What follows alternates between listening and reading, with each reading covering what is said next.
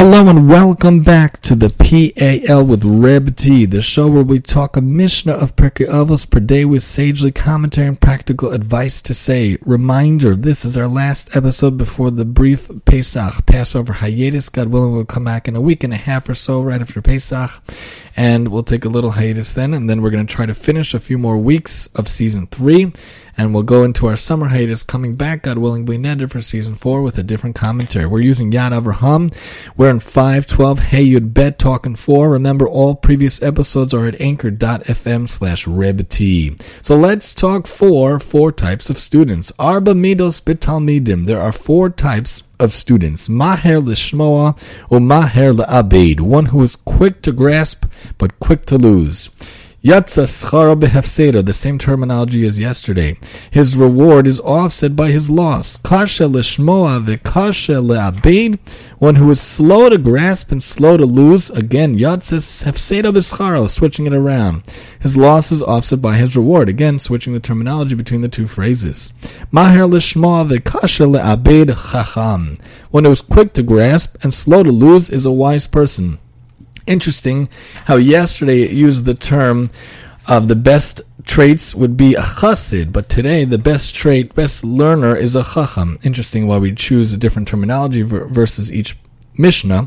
Kasha lishmoa maher le'abed, one who is slow to grasp and quick to lose, zeh chelek ra. This is a bad lot. Again, we don't use the terminology Rashi here because it's just different types of learning abilities. We're not saying someone is wicked because he doesn't retain the information so well. We're just saying this is not the best type of lot to have. So obviously the best is when you're quick to grasp and slow to lose. That's the best type of learning method to have, the best type of student to be. So these are the four types of students. The first type of student finds it easy to comprehend his teacher's lesson, as Machzor points out, but is not able to retain the information and quickly loses it. His sharp mind offers no lasting benefit if he leaves the lesson with no more knowledge than when he entered it, as pointed out by Rashi, Rav Yonah, Machzor, and Meiri. The Tana therefore concludes that the advantage, quote-unquote, the reward of this student's intellectual capabilities outweighed by his disadvantage, his loss, quote-unquote, pointed out by Rav Yonah, Machzor. The terms reward and loss were used in the previous Mishnah in a literal sense to connote a spiritual benefit or penalty, but in our Mishnah today, they simply indicate an academic advantage or disadvantage, for the quality of man's intellect is predetermined by God and is not subject to either reward or punishment, pointed out by Rambam commentary. But Medrash Shmuel proposes that man can still strive to overcome his innate foibles, I'm not sure how to say that, and even earn a greater spiritual reward, whatever the word is, or neglect his strengths and suffer a loss. I don't always say the words right, sorry about that. Medrash Shmuel addresses why the Tana here changes from the term Noach, easy, to Maher, quick, because it easily could have said Noach l'shmo v'Noach le'abed. While the word Noach does denote quick or easy, it also implies pleasant or desired, like in 3:10 above, Kol Sharuach Habreis Noche, which when the fellows are pleased with him. Although one can forget his wisdom quickly, he does not do so happily or willingly. Therefore, the more appropriate word is maher, quick to lose.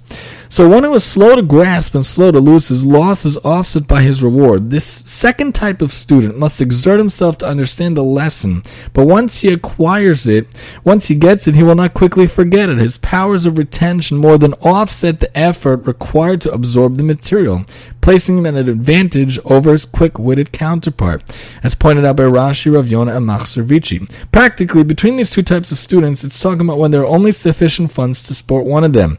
Such a case, the student with the better memory takes precedent over the student with the sharper mind, pointed out by Rav and Rav Yonah. But neither student should allow his disadvantage to discourage him from continuing his studies, for we are sure that all efforts, large or small, in the study of Torah are ultimately rewarded. According to Rav Yonah, there is a Mishnah later on that says we don't have to finish everything, but we are not exempted from it. We have to do what we can. We have to put in our exertion, and that's what Hashem wants. It's not about how much material we gain. It's really how much effort we get at trying the material, because of course we're not going to be able to get everything over our 120 years, God willing, but we have to put in something and try at least a little bit. That's why they have to keep trying. Not only that, but a course of disciplined Torah study has the innate ability to improve one's mental skills, and over time, the dedicated student will find it easier to both grasp concepts and remember them, pointed out by Magen Avos. Therefore, let's go to the next one. One who is quick to grasp and slow to lose, that's the wise one. This is the ideal student who possesses the best of both traits and therefore is most likely to succeed in the acquisition of great wisdom. The combination of skills is truly a unique gift. One who is quick to grasp and one who is quick to grasp is naturally quick to forget, since he requires so little time to process the information that it leaves no lasting impression on his mind. Conversely, one who remembers well usually has to expend much effort in the acquisition of the material. Therefore, one who can easily comprehend and retain his lessons is deserving of the title wise, as pointed out by Medrash Shmuel. I guess I'm thinking about turtles. I printed out a picture of a turtle before. Even if it's phrased, the Mishnah warns the wise student that he must take care to review his studies, for it does not describe him as one who is quick to grasp and does not lose, but slow to lose, implying that he too can come to forget. For financial support, the wise student takes precedence over either of the two, pointed out by Tiferes Yisrael. Me'iris and others looks at this a little differently, where it's replacing the word chacham is replaced by chelek tov, a good lot, which would be the converse of chelek ra at the end of the Mishnah, meaning that one who possesses these characteristics is blessed with a favorable lot in life. Point to recommend this version is that it complements the Mishnah's description where we say bad lot, just like we mentioned. One who is slow to grasp and quick to lose, this is a bad lot. Here the Tana laments the lot of a student who unfortunately has trouble grasping the lesson and after all his efforts to do so quickly forgets it, pointed out by Rav. Although such a person is clearly at a disadvantage, rather than give up, he should redouble his efforts. As above, intensified Torah study will sharpen both his ability to comprehend and retain his lessons, pointed out by Magen Avos. So here it's appropriate to assign labels such as pious or wicked. It's not appropriate, that's what we were saying before. It's not appropriate to assign labels such as pious or wicked to the different types of students. These terms convey a chosen path in life, whereas the quality of man's intellect is not under his control but predetermined by God. Pointed out by Rav, Rambam commentary of Yonah, Meiri, and Magen Avos. Also, the Gemara Nida in 16b shows that the angel appointed to oversee the conception of a new embryo takes the drop from which the child will be conceived and sets it before the Hashem and says to Master of the world, this drop, what's its destiny? Will it be mighty? Will it be weak? Will it be intelligent or foolish, wealthy or poor? Which obviously shows that everything is predetermined by God except for Yiras Shamayim.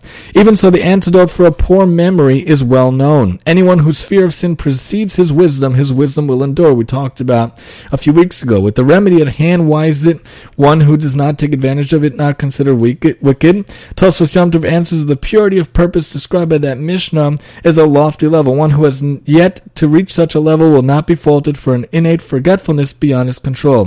For further method of preserving one's wisdom, you could see Megillah. So obviously, it's not always within our ability to have such capabilities, such qualities. We can be born with some of the others. But of course, what we can do is try little by little, learn little by little, exert ourselves little by little, and review our studies. There's no better way of retaining things with review. That's why someone who finishes Daf Yomi, it's very easy to say, I'm done. But if you go at it again, you'll retain more this time. Then you do it again, you'll retain more that time. So you go through it again and again. So to the idea with Pirkei Avos, that each time we do it, we try to learn something different commentary. Hopefully more stays within us. We feel more morally uplifted, more ethically uplifted, hopefully, with the use of Pirkei Avos in all things Torah. So join us as we come back after the break, God willing, the small hiatus where we talk about 4 types of charity. A great Mishnah. No Snei Tzedakah here on the PAL with Reb T, and I'm your host, Reb T.